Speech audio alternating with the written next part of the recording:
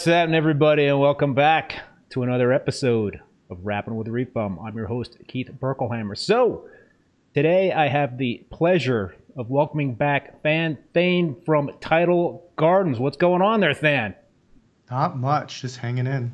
Thanks for having me back. Yeah. Awesome to have you back on. So, just a real quick about Than. He is the founder and owner of Tidal Gardens, a coral reef aquaculture business that's located in Copley, Ohio. He is also an author and contributor to several reef keeping industry publications. Is that still true, Than? Or not so much anymore? Less now than ever, but occasionally every now and again. Yeah. So besides being a passionate entrepreneur, Than is a licensed attorney, has a master's in business administration and a Juris Doctor from the University of Akron, and a Bachelor of Science in Biology from the University of Michigan. But before we start chatting with Than, I want to thank the sponsors for this show, both Bulk Reef Supply and Ecotech Marine. I really appreciate them supporting the live stream, and I also appreciate all you folks out there that have been tuning in. They are tuning in right now. Good number of folks I see are already in the stream. As always, if you wouldn't mind hitting that like button so more people can find us, that would be awesome. And while you're at it, subscribe to the channel if you haven't done so already. And please feel free to drop some comments and questions in the chat. I see there's a whole bunch already in there. We'll sift through this stuff and try to incorporate as much as possible in terms of the questions and the comments. Sean Clark, Than is my spirit animal. That one caught my eye. I try. So what's happening, folks? All right, great. So, Than, what's going on? What's new in Tidal Gardens these days? Not a whole ton that's new. It's a bunch of little things, I would say. So I've started to build this building about 4 years ago, and I've been pretty much the entire time doing project management, and we're finally to a point where I don't actually have to do any more projects because the thing is like more or less up and running. And we are just finishing up the existing projects that are in the queue. But it's a really hard habit to break after 4 years to not stack more projects into the queue to follow it up. So I've been struggling with just staying pat and just getting done with whatever we need to get done with. All the little things, just polish it up and then leave it and just relax. Because all I do now is I just think of more projects to do. Yeah, that's kind of a thing we all, I guess, all reef keepers kind of fall into in terms of projects popping up. But you have a beautiful facility there. So were all these projects kind of like on the original project list, or did like many of them just pop up after? No. So a lot of the projects. So now I guess we're getting into some really extravagant stuff that has no business case whatsoever behind it. Like it's wasteful to some degree, but it is in service of trying to build a building and a place of work that I actually want to work in. Yeah. So it's not completely like worthless, but it's extravagant. The other stuff that we're starting to do is reworking stuff that's already working and trying to make that aspect better for some reason. So, for example, I'm looking to redo certain aspects of our heating and cooling systems for our aquariums. Right now, it technically works fine. It's robust, it does work, but there's ways that I think that we could, squeeze out a lot more efficiency, both space and energy, and there are ways that we could greatly increase capacity. So for example, we have a geothermal cooling system. Yep. Where we are basically, we're collecting rainwater and we're running heat exchangers in the rainwater that we've collected to, in the summertime, bring down the temperature of the tanks. It works kinda. As we're adding more tanks, obviously we're losing, the capacity for cooling. So a huge project potentially that we've been talking with the plumber for now maybe 2.5, 3 years is to increase the cooling capacity of the geothermal system many times over. So we would have something like 20 tons of cooling or something like that. Basically, with all of our same existing infrastructure, with just a bigger section of geothermal pipe, stuff like that. Um, yeah, so long story short, there, I think that it might be like 6 kilometers of tubing underground or Whoa. something like that. So Yeah. the end game would be to be able to save a lot of money. I'm assuming in terms of electricity costs, is having very efficient heating and cooling systems. Yeah, I think that the first thing that we have to look at beyond just like electrical efficiency is just like capacity. So when it's 100 degrees outside, I want to be able to pull the tank temperatures down into like the low 70s if I wanted to. Whoa. That sort of thing. It's like, oh, you have basically like a 30-degree delta on thousands of gallons of salt water. Don't care. We have the capacity. We're going to bring it all the way down if we wanted to. Like that sort of thing. Just being able to like just brute force past these types of issues that pop up. That yeah, that's pretty impressive because to be able to cool. I mean, so how often are you cooling your tanks in the summertime? You know, I mean, does the I'm assuming that you've got quite the cooling system in the building itself, and that's probably doing the majority of the cooling in terms of the tanks. Yeah. So there's two buildings, right? So there's the greenhouse, which is really the culprit as far as needing the most in the way of cooling. And there, it's a combination of a whole bunch of things. So it's a bunch of different types of exhaust fans, things of that sort. There's the geothermal cooling system. There's whirlybird rooftop vents that allow a lot of like the heat that accumulates at the top of the building to get out. And this past summer, I actually spray painted the entire, well, spray painted, I rolled epoxy on the entire greenhouse. And that cut down so much on just like the thermal load of that building that helped out tremendously. So the next big step would be the expansion of the geothermal capacity underground. And at that point, I'm pretty confident that we could do a whole lot of cooling. And then after that, we can look into more efficient heat exchangers in and of themselves. So like going to titanium rather than we're currently using PEX, which is doesn't have like the coefficient that we're really looking for. But you know, titanium is super expensive, and you know, it's just another thing. So, yeah. This is a corny interview question, but where do you see you guys in like 5 years in terms of Tidal Gardens? Is it more expansion in the plan, or is the greenhouse going to get a complete overhaul and replaced by something similar to the new facility? So there's no plans to do any huge change with the greenhouse as a building. Um, Mainly because we can't empty it in order to do construction, I guess. Like that's the biggest hurdle. Hmm. Whenever we have like a huge sale, for example, like a big customer might come and they might like fill an entire truck, like a distributor level, not just Yeah. like, oh, it's a local fish store or somebody doing tank maintenance. It has to be like a wholesale distributor level customer comes in, fills up a truck. And most of it will come out of the greenhouse. And when they leave, there's no evidence that they were even there. And so for us to be able to like shut down that many systems, move all that coral somewhere, don't know where, and then do a construction project over many months, like I don't even know. And I just tell my guys like sell everything in this building, and they're like, we try. it's, it keeps growing. It's still here. So it's like that.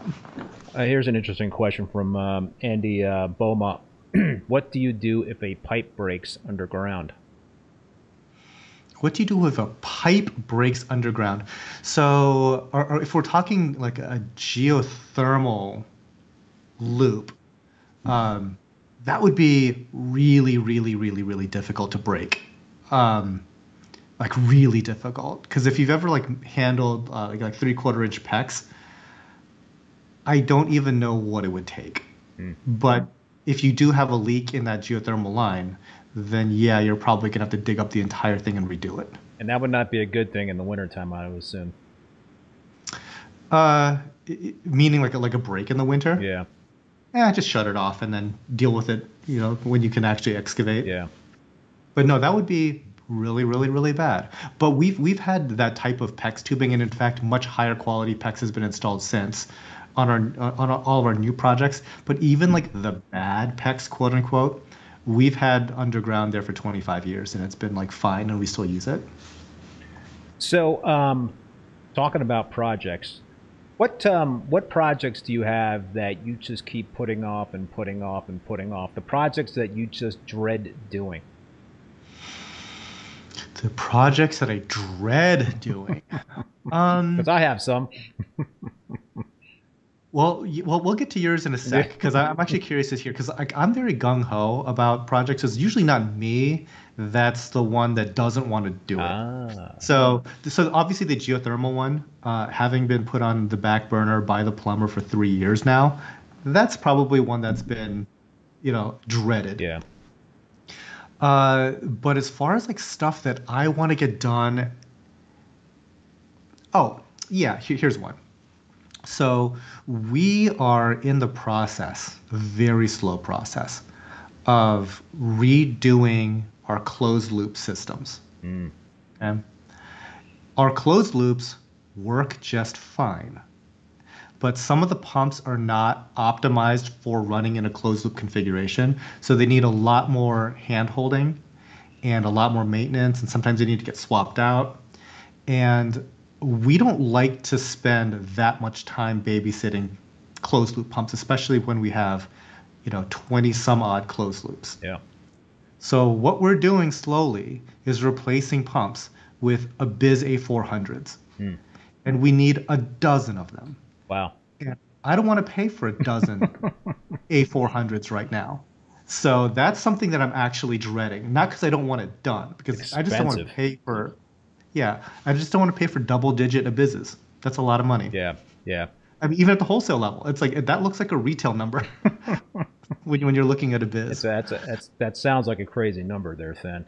Yeah, my project that well, so I've done a lot of plumbing with PVC pipe in my two systems, and so we were talking about this before the live stream. I've kind of like got one of my systems is sort of like a Frankenstein setup because I initially set it up as a display tank, 187-gallon display tank, and a 75-gallon frag tank that's plumbed into it with a 74-gallon Dreambox, Royal exclusive Dreambox. But since I installed all the piping and the tanks, I've added another 50-gallon frag tank. I've added a cryptic sump. What else have I added on there? I've done a whole bunch of stuff to alter the plumbing to fit in all those other tanks and other pieces of equipment. And so there's a lot of elbows and unions and valves in there.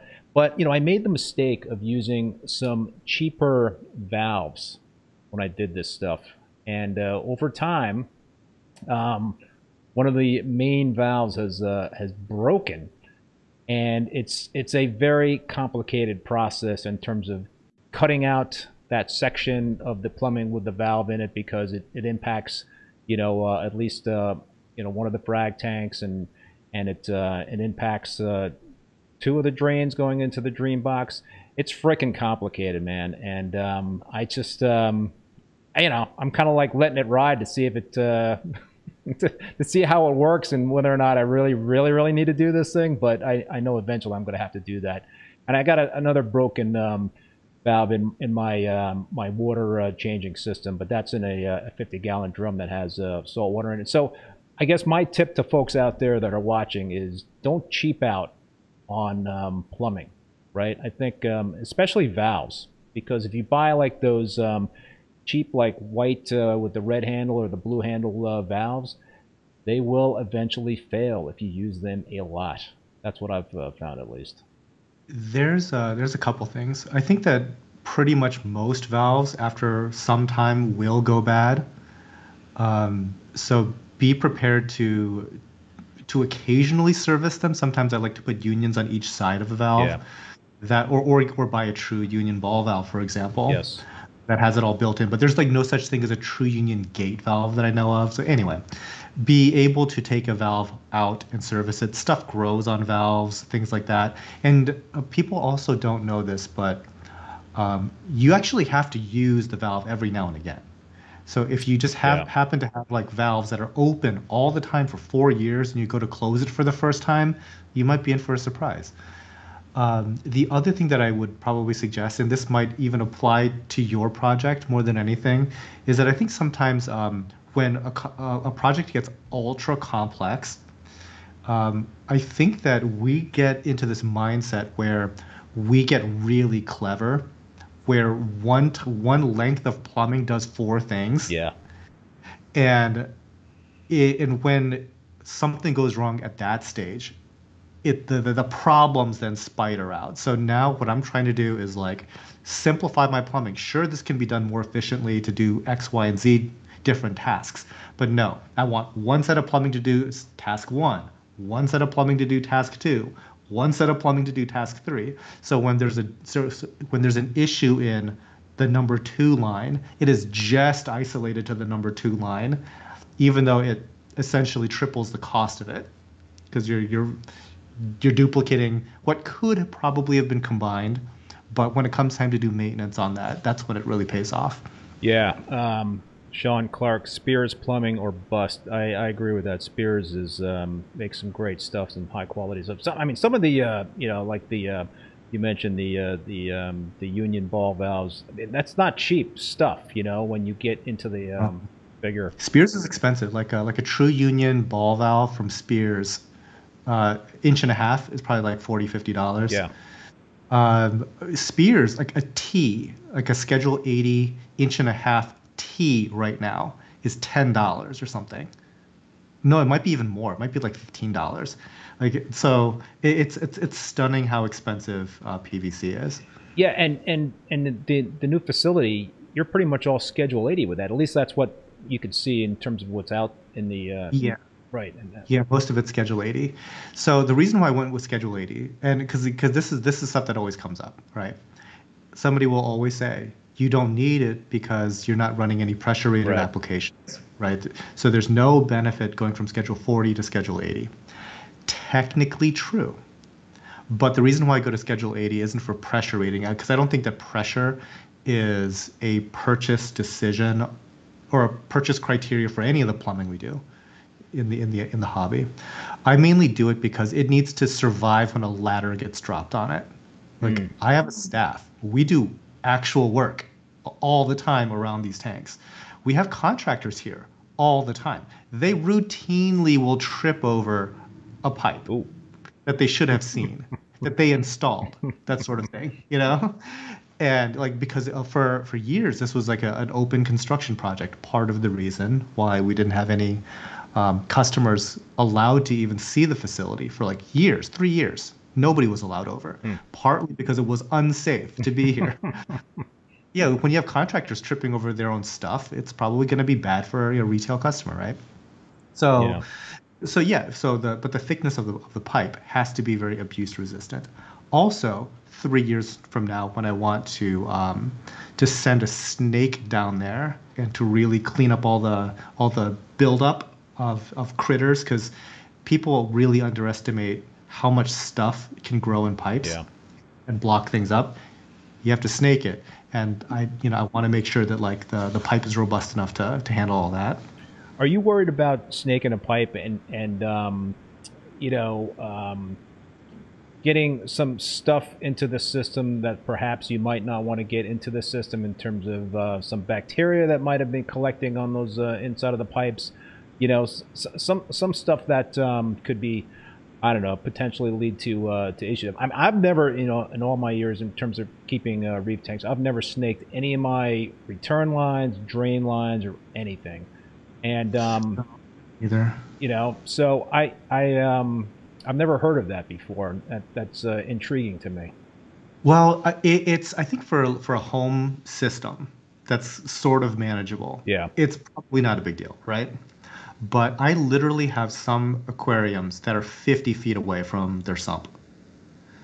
there's no other thing that I can do other than clean that, Yeah. both the feed line and the return, right? The and the big drains. So they have to be serviceable. They all have what are those things called? Like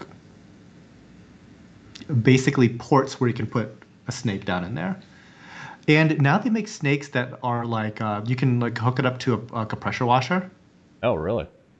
And yeah, so you just like send like a 4,000 psi pressure washer, snake through that. It has like all these different like angles and stuff like that. So yeah, you could just blow the hell out of anything That that's in would be a there. project I would not be looking forward to. Yeah, I'm just gonna go ahead and assume that my pipes are all clear. So, all right. So I noticed we got Andrew Sandler in the chat there. What's up there, Andrew? And Hey, that's a good segue because I was going to you've been doing a lot of traveling the last several months. I know on your YouTube channel you've documented your travels. You went to Andrew Sandler's place. You went to you visited Jake, at the Reef Builders studio. There's a whole bunch of people that you visited, and let's start with Andrew's place, and I know you did a whole video on it, and those guys did a video on it in terms of, but maybe people didn't see that. What kind of like stood out to you when you walked in and saw that 17,000 gallon tank in a living room? yeah, the first thing that hits you, at least what immediately struck me was how the media that you see online doesn't fully capture how big the tank is. And hear people say it, right? So like you should expect it, but what throws you off is just like how big the fish are. The fish are absolutely enormous. Just super-sized fish. So when you see video of the tank, you kind of have like a mental image of like how big a yellow tang Yeah. is. Like 3-4 inches, right? But the ones in Andrew's tank are not 3-4 inches. Nothing in the tank is 3-4 inches. So Wow. so the tangs are all like 12 inches. So everything is like orders of magnitude bigger than what you're normally used to seeing. So when you're looking at this tank and you're seeing these gigantic fish and the tank is still looking gigantic, that's when it all kind of hits you. Yeah, it just doesn't seem real in terms of that kind of display tank in a home, and just the fact that he's got 2 floors below that house the equipment to run that tank, and I guess other tanks within the house is just boggles the mind. Yeah, it's certainly a lot of engineering that goes into it, and it's good to see what like really high-end industrial engineering applied to a tank like that or a system of tanks like that. Um, because there's a lot of stuff that we were doing in our systems and in our construction that mirrored what they did in theirs. And where we differed, that's where I found the most interesting. Like, for example, when we were talking earlier about heat exchange, like we did a very different kind of heat exchanger, and I actually like the way that they did it better. Uh, the only problem on my end is that I would have to do it uh, 8 different times. Ooh, Yeah, so I'm like, I don't love that, yeah, that aspect. But getting like that food for thought because a lot of this stuff you can't just pick up a book and oh here's the manual on how to do these like massive mega projects. Like that's just not a thing. And even in public aquarium land, that's not really a thing. A lot of that stuff is super custom, and a lot of public aquariums out there are like really primitive compared to what Andrew's put together. Like really primitive or even compared to like your and my regular home style aquarium, it's light years more advanced than sometimes what you see in like the professional public aquarium market. So, yeah, to see how people have gone through the engineering and problem solving for some really big challenges is always very interesting to me. did that potentially plant the seed in your head to maybe go even bigger with a tank at some point down the road? Funny, no. You didn't want anything to uh, do with that, huh? no, it was okay. So No, never. Because I was even looking at my 600 gallon. I've got two 600-gallon show tanks, and all I thought was like these two tanks are a pain in the butt. Like I don't know if I would ever want a 500-gallon tank or bigger ever again. Like, so to want to put together like a really big show tank wouldn't be up my alley at all. Um, it's kind of funny. I was just thinking about just what we spend all of our time and attention on at Tidal Gardens, and there's like this hierarchy of stuff, right? And towards the bottom of this hierarchy are doing anything with the show tanks. They're the most neglected things ever, and possibly right around there, if not below that, is making YouTube videos, which is outrageously dumb on my part because I need to make more YouTube videos, but it always gets pushed down the priority list. But down there with making YouTube videos is definitely doing anything at all with the show tanks. Really? So our show tanks are just big and kind of sad looking. No. Well, no, they're not sad looking. They're not. They're just big, and it's just whatever. So hold on. Why 600 gallons, 500 gallons? Why is that a pain in the ass? What about that size tank do you find more difficult than, let's say, a 200-gallon reef tank? So if the biggest thing is usually on these bigger tanks is the depth of them, like the top to bottom depth. Yeah. Basically, anything above 24 inches is going to be more and more and more problematic, like every single inch, right? So when you're talking like 36 inches, good luck. Yeah, right? it's tough. Good luck, especially for a big tank that's super wide. If it's a 4 foot wide tank that's 36 inches deep, you're going into that tank to do anything. Like you're climbing in. It's a huge, huge pain in the butt. Mine aren't even nearly that much of a pain in the butt. But for example, like most people's aquariums might be in the ballpark of like 120, 200 gallons Yeah. for a big home aquarium, Yeah. right? The amount of time that you would take to spend to do any work in that, it's a lot, but it's manageable. But in a 600-gallon tank, you do that same amount of work, and it's like, man, nothing got done. It's like this tank just keeps on going. And the problem that I was trying to solve, let's say you're trying to solve like bubble algae by hand, which I don't know what you're doing that for in a 600, but let's say you are, right? It's almost like painting a bridge. By the time you're done painting the bridge, you have to start over at the beginning of the bridge and start painting it again. It's so much actual effort. Yeah, so you talked about like a 36-inch tall tank, and I've always had, until my last tank, 24-inch tall tanks, and I've loved them. Been great. But my latest tank is a 20-inch tall tank, and I just really really like that height a lot. It's 6 foot long by 3 foot wide and 20 inches tall, and it's manageable in terms of getting to certain, pretty much every spot in that tank. If you got a little step ladder, you could easily get to the middle and to the bottom. So, but yeah, There's a big difference between 20 and 24. oh, but it's so cool. I really I love it, and I think I'm not sure I would ever do 24 again. I'm not, but wide. I think wide is like the most important thing though with a reef tank. The wider you go, I think the aquascaping options just kind of like open up. So, but yeah, I would agree that wide is very good for just the reason that you stated.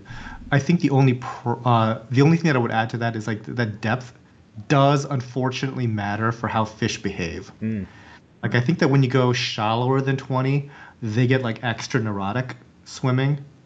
And I think that the deeper tanks for that purpose are really nice because you get much calmer, less neurotic fish. I've noticed.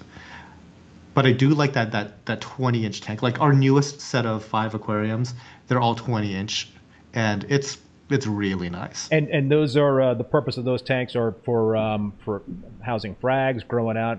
Hey, kitty. Yeah, get out here. She's been a menace the past couple days. I'm so sleep deprived.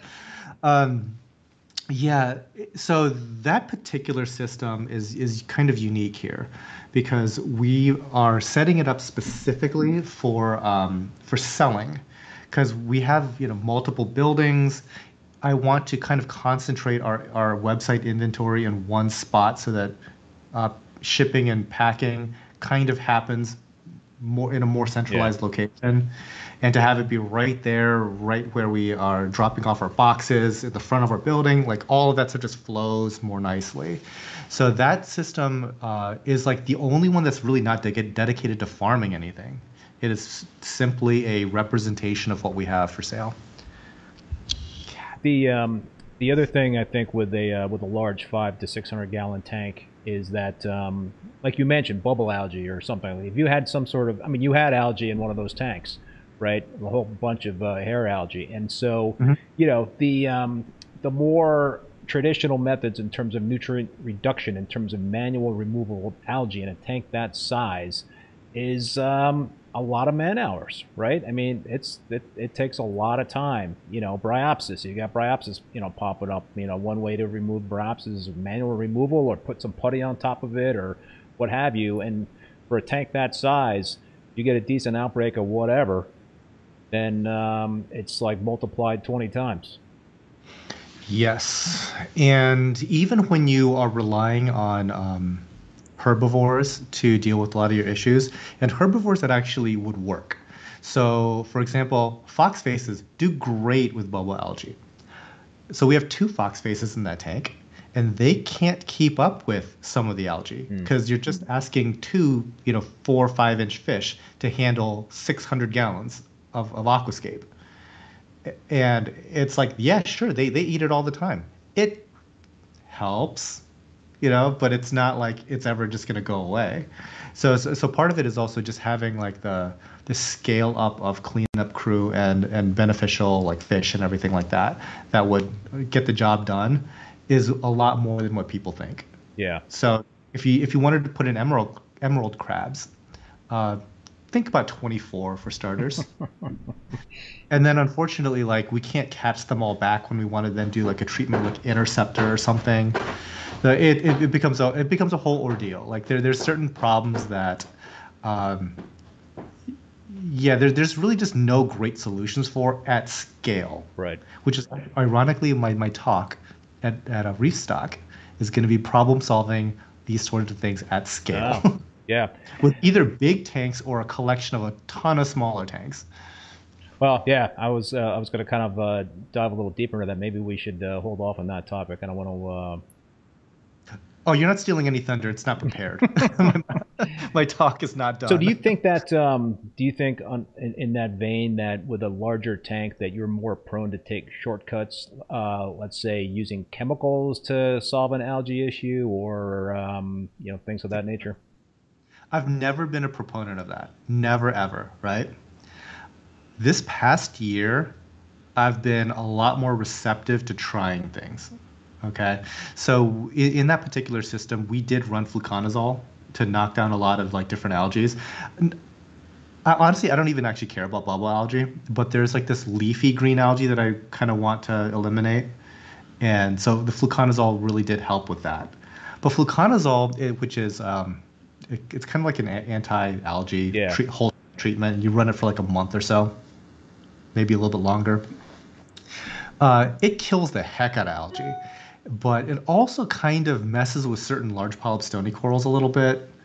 But 95% of all the other corals seem to be unaffected and fine, right?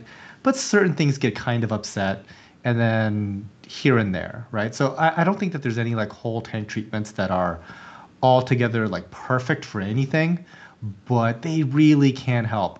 So like I said, we did fluconazole, we ran Interceptor, just because we were noticing like certain things on like our acros, but they weren't like red bugs. And there weren't like the really, really, really bad black bugs or white bugs even. It was only under ultra super macro that you're seeing something there. And Hmm. it's like, well, it's one of those things where like if you look the deeper you look, the more you see, right? So it's like if you look at your eyebrows, eventually you're gonna start seeing dust mites. You know? That's just how it is. And so like at what point does it matter or not matter? And I'm like, well, who cares? Let's just bug bomb the whole tank anyway. Because it turns out that, like certain just regular amphipods, like part of like cleanup crews and stuff like Yeah. that, sometimes they bother corals. Right. or something that just happens to make their little mucousy tunnel that collects detritus right next to a coral, technically not a pest, but is bothering a coral. Like a lot of stuff bothers coral, Right. right? So I'm thinking anything that's an arthropod dies in these systems. And so we had to like, catch all the crabs, catch all the shrimp that we Ooh. could, uh, best we could, and then we blasted with interceptor, and we noticed like certain corals that we didn't even think had any problems. They were fine. The day after we did interceptor, they're 4 times the size. Wow. Like bubble anemones were 4 times the size, and it's like we thought that they were fine to begin with. It turns out something was bugging anemones apparently, because they're all ginormous now, like stuff like that. So now, and this is like such a hard separation between what like a professional coral farm does versus what like a hobbyist would do, because this sort of extreme stuff isn't necessary for hobbyists. Like create like a very natural ecosystem thing that is kind of like a nice biological microcosm, right? But there's some serious benefits at the commercial scale for a more laboratory-like approach, which might not be as robust biologically, but you have the control of at any time I can drop the interceptor nuke and kill anything that doesn't have that has that receptor in it, that it targets. So it's so to answer your question, I'm more receptive to whole tank treatments now, even though I don't think that there's any like real perfect ones out there. So the fluconazole, besides Bryopsis, what did the fluconazole take out algae wise? So actually, I didn't even have Oh, Bryopsis. Like Bryopsis is one of these. Okay, knock on wood. everybody's It's got used. Bryopsis. What are you talking about, then? Yeah, but okay. So okay. Actually, I should go off on a tangent, but stick to the plan, right? Bryopsis is one of those things that we simply don't struggle with. Really? Not that we shouldn't struggle with it. Mm. It's just, I would say that we have it. You might see one tiny patch once every 3 months in literally tens of thousands of gallons of reef aquariums here. Wow. We have other algae that we don't like. Mm. Don't get me wrong. Specifically, Bryopsis isn't one of them. We typically are trying to get rid of a lot of the more macroalgae-ish stuff. So there's certain types of like red turf algae that we don't Yeah. like. There's certain types of like leafy green algae. I think it's Oh, ulva. yes, I've had that before. Yeah, I don't like it. Yeah. No, it's not good. Tangs like it. Certain tangs like it. Yeah, to a certain degree, but that tank, for example, the like our big SPS show tank, the 600 gallon, it had like a dozen tangs and two fox faces, and they ate that stuff, and it still outgrew their Really? appetite. Huh. Yeah, Wow. scale, it has its own issues. It's interesting, and I think so. I had Jason Fox on the show a couple weeks ago, and he mentioned fluconazole, and he I guess he said he used the has used the reflux. That's I guess a brand that is basically fluconazole, but it's like Okay. it's something that's sold in the aquarium trade as a specific treatment for Bryopsis, I guess.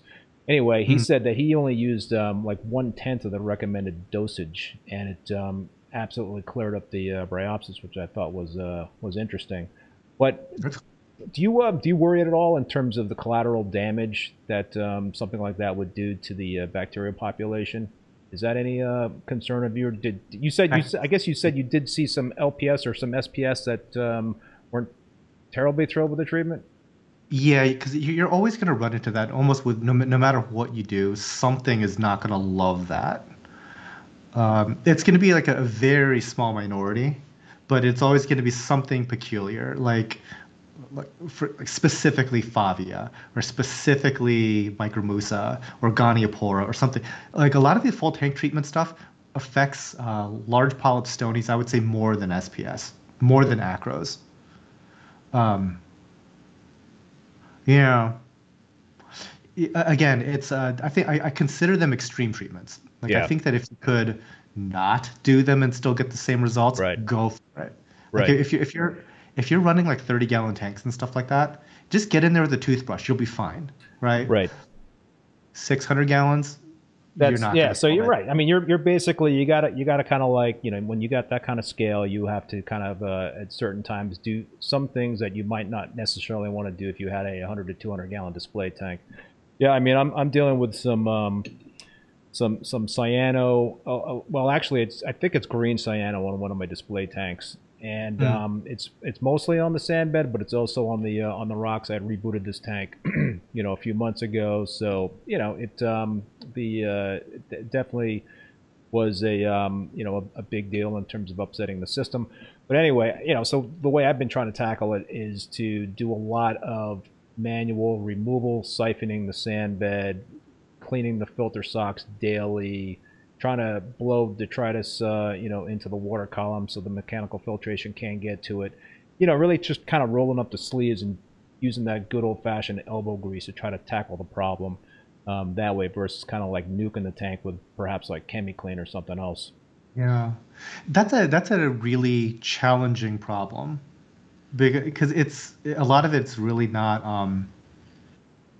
it's not super obvious a good path to go. Like a lot of the stuff that you would think should work doesn't always work that Yeah. well. Things like because me, I would always just revert to doing tons of water changes Yes. and try to like do like activated carbon more. But I think some people advocate that it's low nutrient that makes it more powerful and more explosive is when you get to like the really low nitrate and phosphate levels. Um, and there's certain things that you would think that might help, like running UV. Maybe doesn't really do a whole lot. Do you run ozone? No, and I know you started running ozone, Yeah. and there was a couple of comments in the about your how that project is going for you in terms of Oh, using I it. like it. I like it a Okay.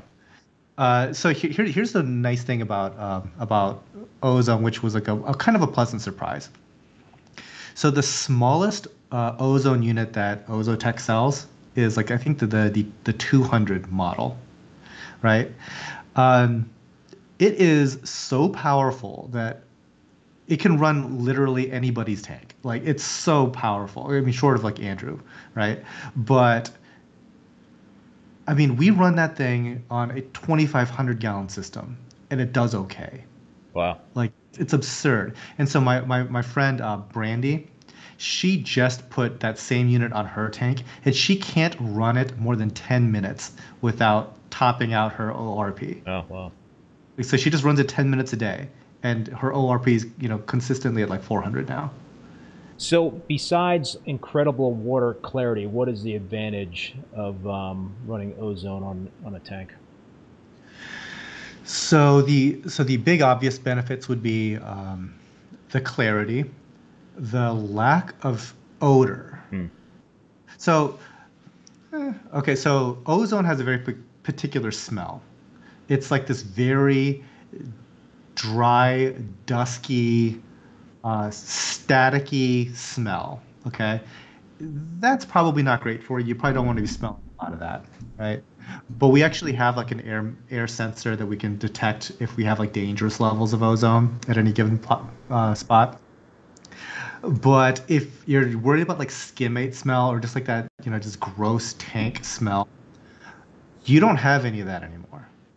Like when you walk into like my warehouse, like the new building, we're running three ozone systems in there. You don't get like weird smells. I mean, unless somebody just like used the kitchen very recently or something. But like tank smell, no, So not, even when not you're cleaning the skimmer out, you don't smell that skimmate. only because it just went down the drain and that's kicking it up. Yeah. But like in day-to-day operation of a protein skimmer sitting there, you would not smell the protein skimmer. Like there's no way. Wow. I can't imagine. Um, all right. I want to try to keep get some questions in here from the Some audience some participation. audience participation. This is going back to the algae we were talking about before. Brian Cook, what fish and inverts do you find most effective for green hair algae? I have a 180 gallon with green hair algae that I can't get to a manageable level. I have a Tamini, whitetail tank, foxface snails, and hermits.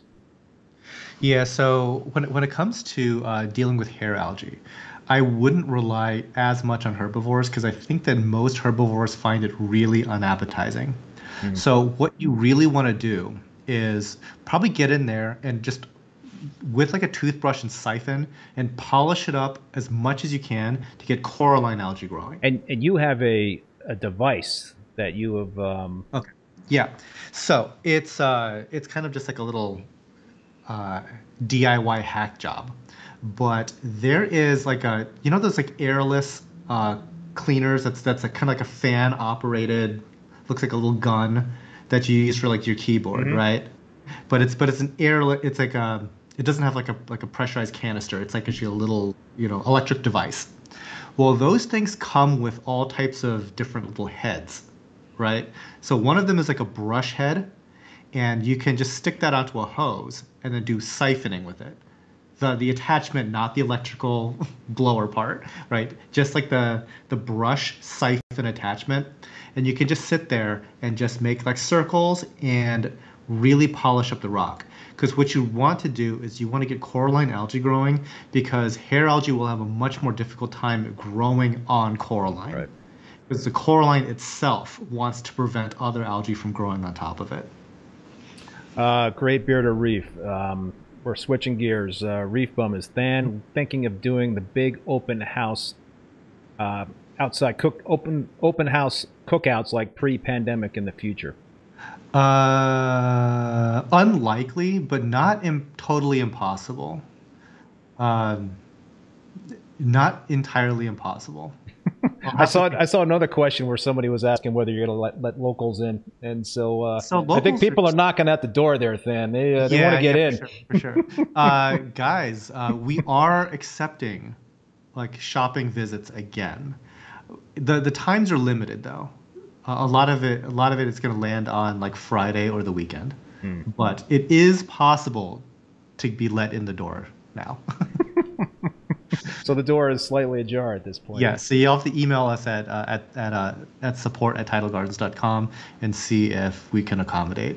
Be the fountain, not a drain. Parties. That's the quadruple exclamation point, or is that the Yeah. five exclamation points? I That's can't. Brandy. That she's the one with the ozone system that she leaves on for 10 minutes a day. Ah, gotcha. I don't know. I'm scared. The ozone scares the crap out of me. They're It scared the crap out of me for the longest time, and it was just one of those things where uh, I just happened to be commenting on like Devin's live stream when he had like the Ozotech people on, and since they've like eased my mind about a lot of issues that I had. They've come over to my facility numerous times now. Actually, I believe that Andrew Sandler just replaced his old ozone system with their like commercial ozone system. mm. So like they've been very supportive and um, yeah, pretty much all of my big concerns were not that big of a deal.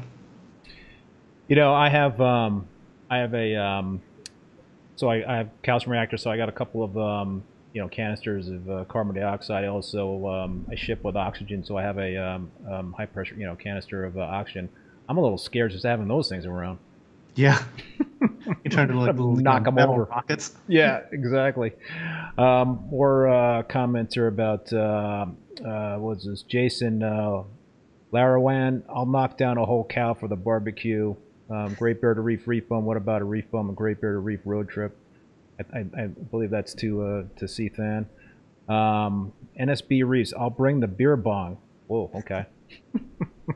Not that kind of party, guys. Not that kind of Not party. that kind of party. Yeah, we want to. This is a family show here. We want to. Actually, technically though, the last time we did the barbecue thing, like years and years ago, there was alcohol. So it's not that it wasn't that type of party either. I guess. Yeah, folks, keep dropping those questions into the chat or comments, I should say. Also, so Than, let's get back to the travels. So we talked about visiting Jake at Reef Builders. Hmm. What kind of stood out to you in that visit when you visited Jake there? So is Jake leading up to that trip was like telling me like how much he's like trying to like clean the tanks because he said that I would notice. That was like super flattering. But yeah, when we got there, yeah, the tanks are really nice because he is so into coral. Like, guys, yes, he did it as a profession, right? But when the camera's not rolling, when he's not writing a blog or whatever, the guy was just singularly focused on coral. That's all he wanted to talk about. He didn't want to talk about industry drama. He didn't want to talk about um, anything going on in the world. He didn't want to talk about business, nothing. All he wanted to talk about was aquariums and corals. Because he just wanted to pick my brain about like X, Y, and Z. Just like what did I think about this? What did I think about this? And his tanks were like wonderfully pristine. So I used maybe a couple of clips from his from my visit there, but I thought that it would be in poor taste to use those. So I'm gonna at some point I'm just gonna like talk to his wife Windsor. I'm gonna double check. I was like, do you mind if I use this in the future? But because I never actually did a video about my experience there Right. because of like of his tragic passing. So I never really revisited my thoughts of the aquariums. It was more about a retrospective of my experiences with Jake. Right. So yeah, maybe that's something that we can dive into more later on my channel when I actually, when I'm more comfortable about actually talking about that Yeah. stuff. Yeah. Yep. Yeah. Did you when you visited the studio, or I guess you mentioned the heat and air exchange system at Andrew's place, or the geothermal at Andrew's place, but when you visited Jake, was there anything that you had seen there in terms of his setups that kind of piqued your interest and like, that's an interesting idea. Maybe that's something I might try in the future. Yeah, there's a couple things. So first of all, there's a couple things that I saw there that I would never in a million years do. So he doesn't use RO for saltwater. He uses RO for his freshwater stuff. He just uses regular tap for his saltwater stuff. And I Hmm. think his thinking there was like, who cares? It's all going to get mixed into salt anyway. And I'm like, yeah, because your water up here in Denver is clean. Like my Yeah. water from my well is 900 TDS, and when you mix salt water into it, the next day, all of the calcium precipitates out, all of it. So it's all white on every flat surface. You're like, no, like there's people out there, Jake, that need to run RO and do this. It's not just an esoteric thing that that they're getting scammed for. A lot of people really need this stuff. So that was like just a little funny aside. But he doesn't use RO. He didn't use RO for his saltwater tanks. There was a brand of pump. Going back to my Abiz thing, right? Yeah. So when I told him that, yeah, it's like I want to replace all of my closed loops with the Biz, and I need like all these pumps. He was horrified because it's actually horrific. Yeah. For But sure. he said, "Have you ever tried Deltec?" And I was like, "I'm familiar with the brand, right? It's been around forever. It's German. I was just at Magna and I had met like the CEO. He had come over from Germany, and it's like, you know what? That's really funny. I've never ever considered Deltec ever.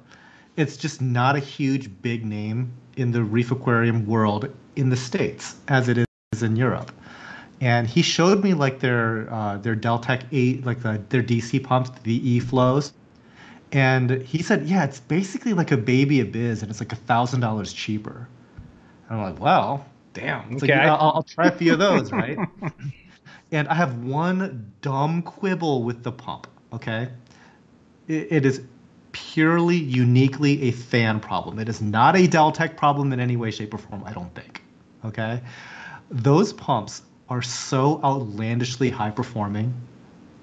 And so like that was one idea that I got from him was like try these Deltec pumps. And I'm like, okay. It turns out they're super impressive. And so we're using them in the greenhouse, but we're going to be using a Biz still in the new building. What about methods? In terms of how he he had some very you know, um, distinct methods that he kind of liked to adhere to. He didn't like bare bottom tanks. Yeah, well, so okay, so I asked him about that, and I got like a super short answer that was just like straight up condescending sort of thing. It's just like I was like, why do you like bare bottom? He's like, because I like to grow coral, like that sort of thing, right? But I mean, I am so like not polar when it comes to substrate choices. Um, I could not care less if we had substrate or not. Everybody at my place is way more passionate about one versus the other. For example, like most of the guys would prefer a bare bottom just for like cleaning purposes, Yeah. okay? Which is hilarious because none of them clean it. I clean it, right? I'm usually the one doing like the scraping of the bottom. It's almost exclusively me. Recently, we got one other person that he does that stuff now. So it's like the guys that are the most vocal about substrate issues don't deal with the substrate. Becca has put a substrate in her little like YouTube show tank, right?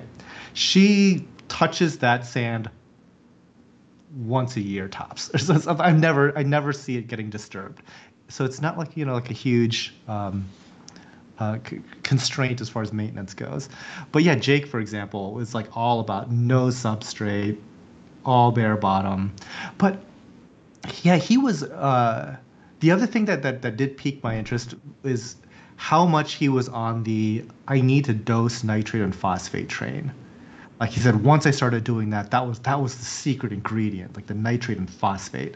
I added this, my corals blew up, and I'm like, I have high nitrate and phosphate. I'm not going to do this. So, but in his systems, they were very very low for both of those. And once he started to add that back in, he got a lot of success. Yeah, it's interesting. I never had dosed nitrates and phosphates in my whole time keeping reef tanks up until the last 5 or 6 years.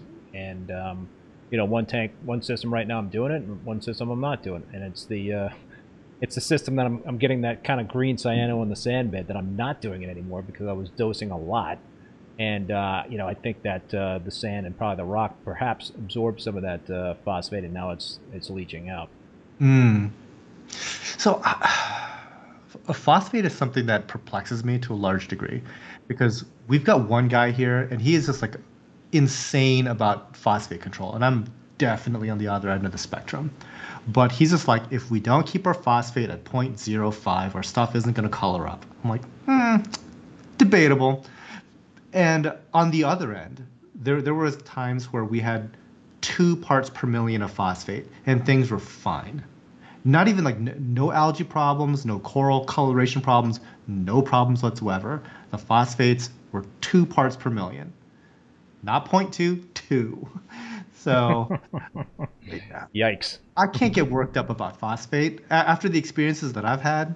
Like, The thing that frustrates me about phosphate is actually getting an accurate reading of what the phosphate level is in the tank. And I get frustrated by the hobby grade test kits, and so I've been doing more ICP testing to try to see if there's any thing that I could kind of draw a parallel to what mm, potentially the test kits are saying versus the ICP and come up with some sort of factor. But I think that's something that frustrates me in terms of trying to get an accurate reading of phosphate. Not an accurate, just kind of know that you're not at zero. yeah. So here's a couple things that I think on the subject of testing. Period. So I think hobby grade test kits a little suspicious, right? But I don't know if ICP is like the end all be all either, because I think that there's a certain proponent or there's a certain perspective out there that this technology was not made to work in saltwater at all, never, and like the results that you're getting are unreliable at best, and so much of it is like an ICP machine is not just like a microwave oven that you just like put in 1 minute and you get like that perfect burrito. It's highly, highly, highly finicky. So if Yeah. there's any mishandling of a sample, if there's any contamination of a sample, you're going to get junk results. And so like a lot of like serious business labs that are doing work for like the pharma industry, like a highly trained um, like machine operator, they're very, very, very valuable skills. Like pharma will pay a lot for that skill set. So I don't I don't know how great ICP is in this industry yet. It is really nice to get that printout and see everything. But really what I would want to see is something like a test that we could perform here locally. That's like a huge perk. But Mm. I just want reference solutions for everything.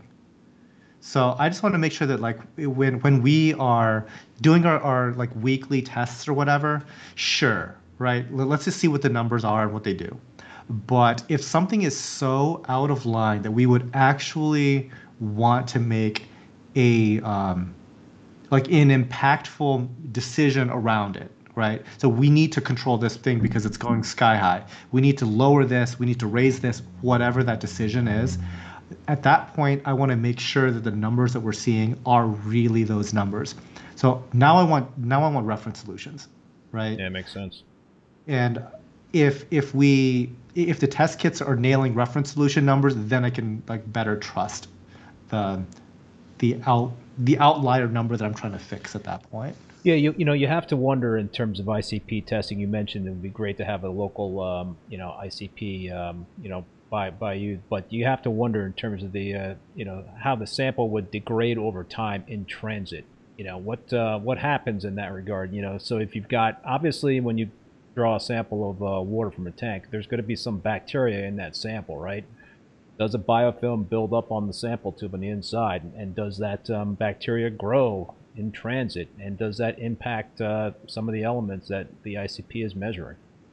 Yeah, and I've even heard that like certain metals are so reactive that just the process of delivering the liquid sample into the machine, all of that particular metal could be bound up just in the tubing that's used. And so you might actually be uh, positive for a certain. This is, by the way, super like just super conversational third party stuff. I don't know. Okay. But apparently, handling issues is a thing, and you might have heavy metals in your water and not have it show up on ICP. Hmm. Like the machine can pick it up, but because of handling issues, it never makes it into the machine. Hmm. And so when you have like some weird SPS deaths and stuff like that, time to check if there's like exposed magnets and stuff, because it could be heavy metals that's not showing up on any test kit. Good point. So I wanted to incorporate a question from a viewer that was submitted before the live stream here, Than. It's actually Andy Boma again who wanted to ask this question. He actually had a couple of questions for you. One, we'll get back to this in terms of the RTN STN with SPS, but going back to the phosphate, you mentioned phosphate in terms of having very high phosphate, and so Andy, recall that you did have some pretty high phosphate, like in the 1 to 2 part per million range, and used to say that you didn't think the phosphates mattered that much, but I guess he said that was the time around Rich Ross started saying the same thing, and Willard Corals also had a large display tank with high phosphates. So now you're right. You're running your systems at about 0.05, and you're recommending keeping them. I guess. Well, your person is loves that range. So Yeah, that's more him than me. so the question is, what changed at the Coral Farm there that convinced you to run the phosphates at the lower levels? uh, I think it's actually my apathy towards it. If somebody is going to be like that, um, that much of an advocate for it, and I kind of don't care, sure, let's do that. I don't think it's going to make a huge difference. I think the only thing where I kind of like put my foot down a little bit more is like, look, we need to chill out on the GFO, because sometimes like I'll notice certain LPS, sometimes Ganis, sometimes Micromusa, they look extra upset, and I am kind of blaming the GFO, right? Which might be completely off base, but sometimes like that pursuit of like the low phosphate when we're running like these aggressive things to like scrub that out, when I think it's when I think it's kind of unnecessary, like that's the sort of stuff that where I would give some pushback on that. But the trying to lower it overall, sure, I don't really care. Oh, you want to rinse the food out a little bit better? Sure, I don't care. Want to cut down a little bit on the nori? Sure, whatever. It's fine. It's fine. There's a huge range where you can be highly successful, and yeah, if you want to make the effort to do that, go crazy. How did you guys get the phosphate? I mean, that's a very high level of phosphate. How did you get it down to the point oh 0.05, type of range? What It was? was mainly water changes in GFO over the course of like years, slowly, Right. just chipping away at it. Yep. So the other part of Andy's question, or actually it's a whole separate topic, but I mentioned RTN, STN, and we've talked about this on the live stream before. I think we might have talked about it with you, Than, the last time I had you on about a year ago, and I've also had some recent conversation with some other guests about it. But coral disease, right? So if you get RTN and STN, there's a lot of unknowns, right, with that stuff. Brown jelly disease. How do you guys typically handle that sort of thing? If you see something like an event like that going on, and it's not just one or two corals, but it seems to be like a series of, one coral is slowly, bleaching out, or one overnight bleaches out. How do you guys handle that sort of thing in terms of treatment? So that's a super like perplexing problem Yeah. that happens. And I was just talking to one of my friends, and he has like a 1,000-gallon aquarium that's absolutely gorgeous. It is filled to the rim with like amazing acros, and he's like saying that yeah, had some random die-offs, like trouble in paradise, right? Just why are you dead? And that happens all the time with acro keepers. At the coral farm, we always just like my like mental hierarchy as like, right, what are the first things that might be a problem? Is there a pest issue, right? Because if there's something actively eating the coral, it's probably not going to survive, Right. right? So immediately think, okay, pest first, because but before like, oh, let's check the water chemistry and everything, like make sure nothing is actively eating the coral. Sometimes that thing is a fish you put in there that you just trusted, like a flame angel. And it's like, but I've never seen it attack anything. Yeah, trust me, it's eating your acros. Like that sort of thing, right? Secondary to that, because I'm going to go ahead and assume that serious business SPS keepers, their calcium alkalinity, magnesium, nitrate, phosphate is not going to be the outlying thing. And chances are, even if it was a value that's too high or too low, that's still probably not killing your acros. But pests certainly will. Fish certainly will. The next step below that, I would look at perhaps heavy metals, especially when you see a normally indestructible coral die. Like when you see a stylophora colony die overnight, That's not a good sign. that's really weird, Yeah. right? That's That's super, that's super bad. weird. Yeah, and we had that happen. It's like, okay, time to check for copper in the system. That sort of level of this isn't right. And sure enough, we found probably like 8 different magnets that were exposed to water. Wow. That do something bad, right? Or like a pump that needed maintenance to the point that it was like leaching rust into the water. That's probably not great. Things like that. Last thing below that, so I guess we're in the fourth little like, criteria worth like looking at, is like bacterial issues, and bacteria issues especially that happen after you've like done something with detritus, like kicked up a lot of detritus and it resettles. Because I was That's why I'm actually going, nervous about you snaking your pipes there. yeah, we would basically run that all through like filter socks and stuff. Gotcha. Just micron all of that up, like yeah, aggressively micron all that away. It would hopefully theoretically not make it back. Oh, whatever. Thoughts and prayers, right? Um, but one time we had done some maintenance and I saw some detritus collect on like some larger acros. And when you have detritus collect in the middle of an acro, that's not great, you know. So I actually took a turkey baster and I was blowing off the detritus from the acro colonies. Next day, four randomly scattered, colonies dead. Ooh.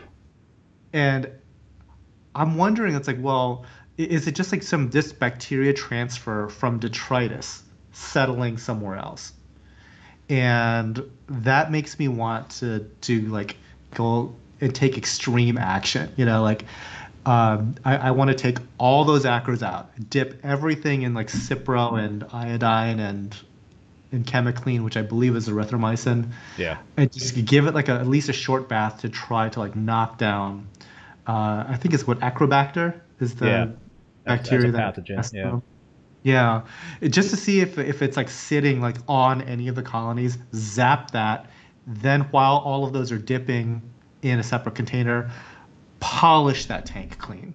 Like drain it, get all the fish out, scrape it down, hydrogen peroxide the whole thing, reintroduce everything, turn the water back on. Like that's the sort of maintenance that I would be looking to do if I thought it was a bacteria issue. Yeah, so I had Chris Meckley on, and we talked a lot about the use of oxalinic acid, and as a treatment against bacterial infections, and so I've gotten a lot of people to reach out to me, ask me about the oxalinic acid treatment, but I always, the first things I say to people about the treatment is that what you said, Dan, which is rule out all the things that you would think might potentially be the cause of it initially, which are pests. Is it heavy metals or rusty magnets? I always suggest doing ICP tests and that sort of thing. But yeah, I did hit one of my systems with oxalinic acid. I had some random RTN STN events going on for a few months, and they started to kind of like happen more frequently. And then I did an in-tank treatment. And this is a thriving, SPS dominant tank. And knock on wood, it's been 3-4 months, and those episodes have stopped. So, and I did a pre-post aquabiomics test. I did a, the pre-test showed the presence. And I'm assuming Andy is still watching the live stream here. I can't remember the name of the bacteria that I had that was very high before I treated the tank with oxalinic acid, but that bacteria dropped a lot, after the treatment. It's still in the system, but obviously it's not at the levels where it's So harmful. what's the treatment methodology for that? Because I'm really unfamiliar. It's very similar to Chemiclean. So you're basically using a certain amount of the oxalinic acid. And oxalinic acid is, my understanding, it's very similar to Cipro. And you're using a certain amount of, grams per gallons in your system. And so it was 3 different treatments that, I had done to the tank, and basically turn the skimmer off. You take activated carbon offline. If you're using UV, you take that offline as well.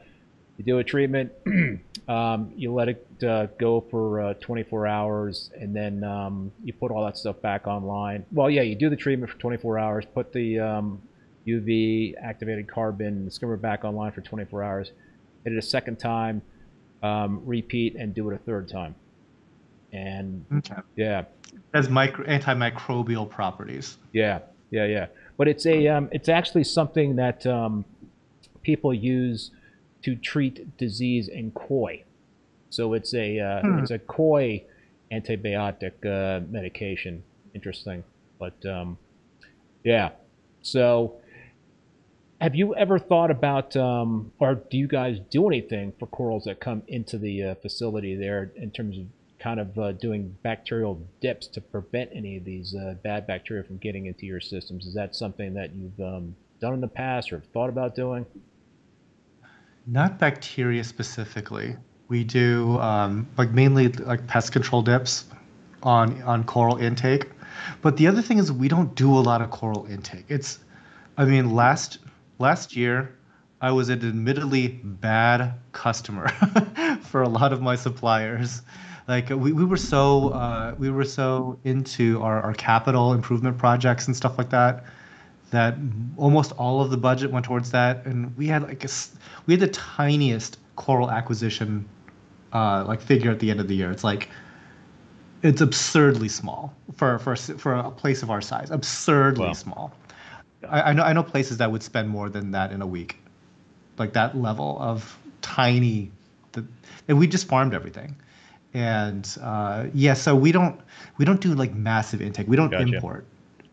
Yeah, so usually like anything we get has already been through an importer. I believe they dip. They didn't used to, but I think Yeah. they do now. And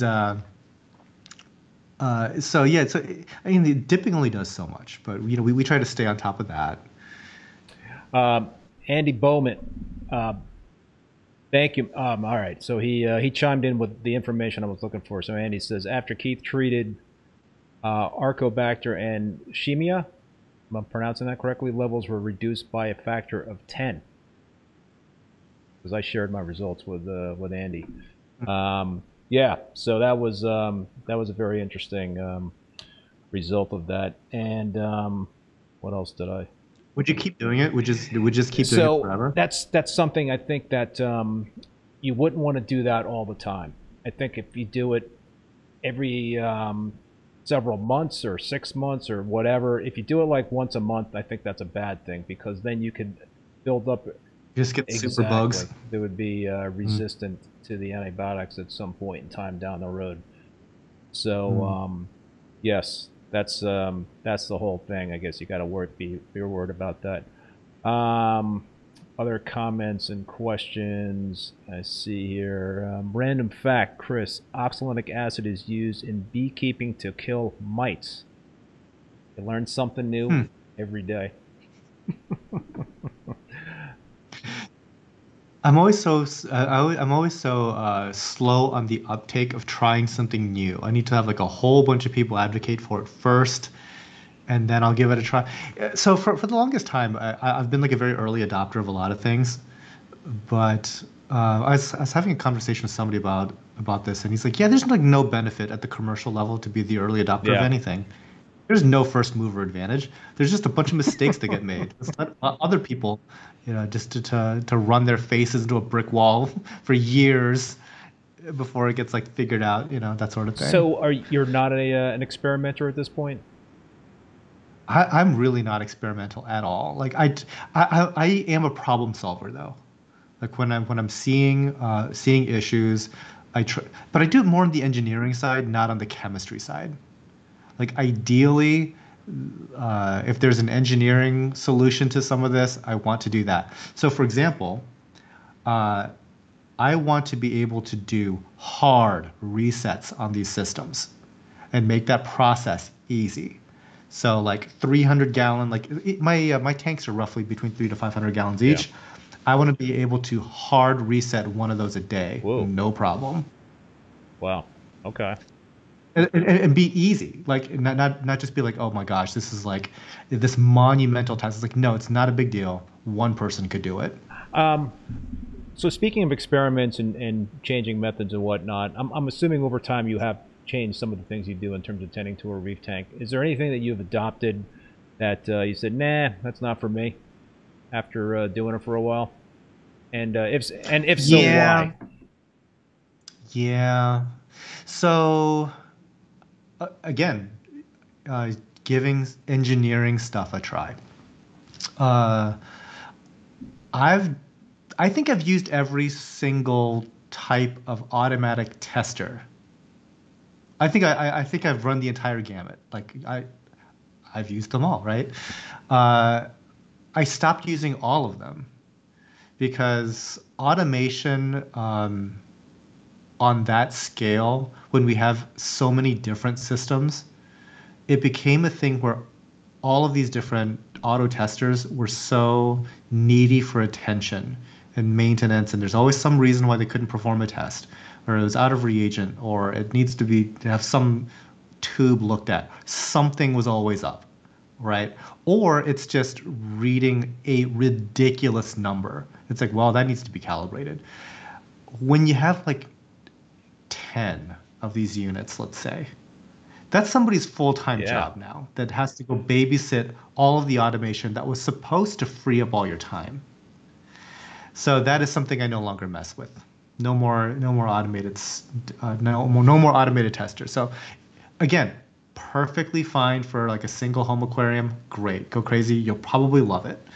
But at scale, didn't work Didn't out. work out. Yeah, no, there's been some stuff that I've adopted and then just it's like, not for me.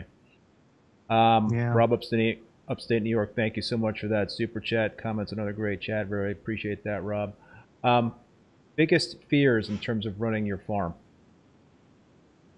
Biggest fear. Hmm. That the federal government makes it illegal to own coral. That would That's number suck. one. I'd be like, okay, I'm gonna do something very different from now on. That would suck. Greatest satisfaction in terms of what you're doing right now. Greatest satisfaction. I think it's the greatest satisfaction has been this new building because there was a time where I had like an idea of what could be possible on this property, and it was like pie in the sky dream stuff. Okay, the reality that I live every day at this new building is way better than my wildest dreams leading Nice. up to it. It is so much nicer in like in the flesh, like tangibly it's like it's real every single day and it's like this is way better than I could have ever possibly expected. And it's getting better, which is kind of Nice. crazy. Just a couple of interesting comment. Reap the Sea Forever. I am the controller. Burt Minshew. I am the controller. Those are Jake Adams quotes there. So Yes. Yeah. yes, I am in the same camp. Um, yes, rest in peace, Jake Adams. I am in the same camp. I started kind of like getting into the automation thing, and then I stopped. I I dabbled. if it was a much more I guess like super turnkey robust thing, which is like, oh, don't worry about it. We just got it. It's like a mercury thermometer sitting on your wall. Like that thing will never fail you, right? That sort of thing. Fine. But no, when it comes to like a lot of these like million moving parts sort of things that has to hit a certain price point, uh, things Yeah. could go wrong. Um, Reagents like reagent, it's expired now. It's giving you bad yeah. numbers. Bad Right. probe happens all Yeah. the time. Automatic water changes scare the crap out of me, Hmm. but some people swear by them. It's like was it like the two dosing Yeah. pumps? I don't know. I just feel like that can there's too many tripwires in that equation for me. But call me old school. Could be engineered Yeah. around, right? Oh yeah, for sure. If you wanted to double the cost of it, you could engineer in a lot of safeguards if you wanted to. Yeah, but the same thing with like ALK monitors slash controllers. They've got a lot of safeguards in there too in terms of controlling. But I like to do that stuff myself. Yeah. We do it manually, Yeah. so I get it. All right, Dan. Well, listen, man. This has been a great chat as always. Any final words that you would like to pass along to the folks out there watching tonight? Check out my website and buy coral. Yeah, I was going to say Uh, my other question was anything you want to plug. Oh yeah, let's plug some things that Yeah. are going on. Okay, so let's see. I'm gonna be officially I'm gonna be going to Aquashella Dallas. I will be going to Reef Stock. Come listen to my TED I'll talk be there. at Reef I'll be Stock. there. Nice. What else is going on?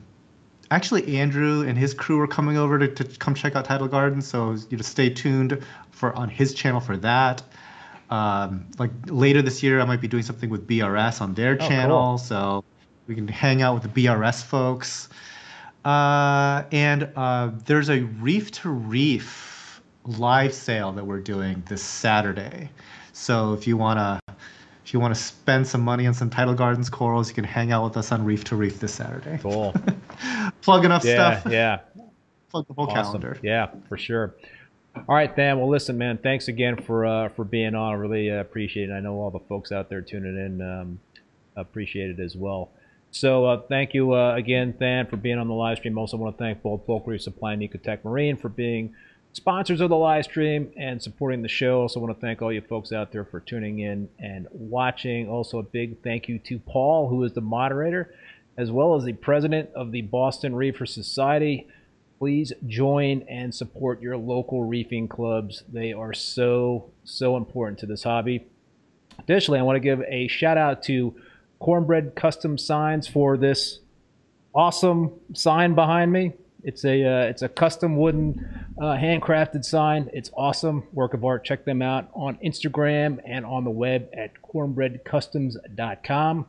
Finally, I want to let you know that all episodes of Rapping with Reef Bum are available as podcasts on Spotify, Apple Podcasts, Google Podcasts, Stitcher, and Amazon. My next Rapping with Reef Bum live stream will be next Thursday, February 23rd at 7 p.m.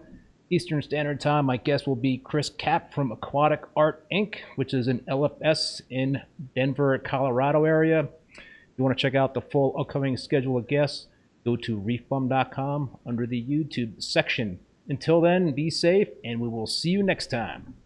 Adios.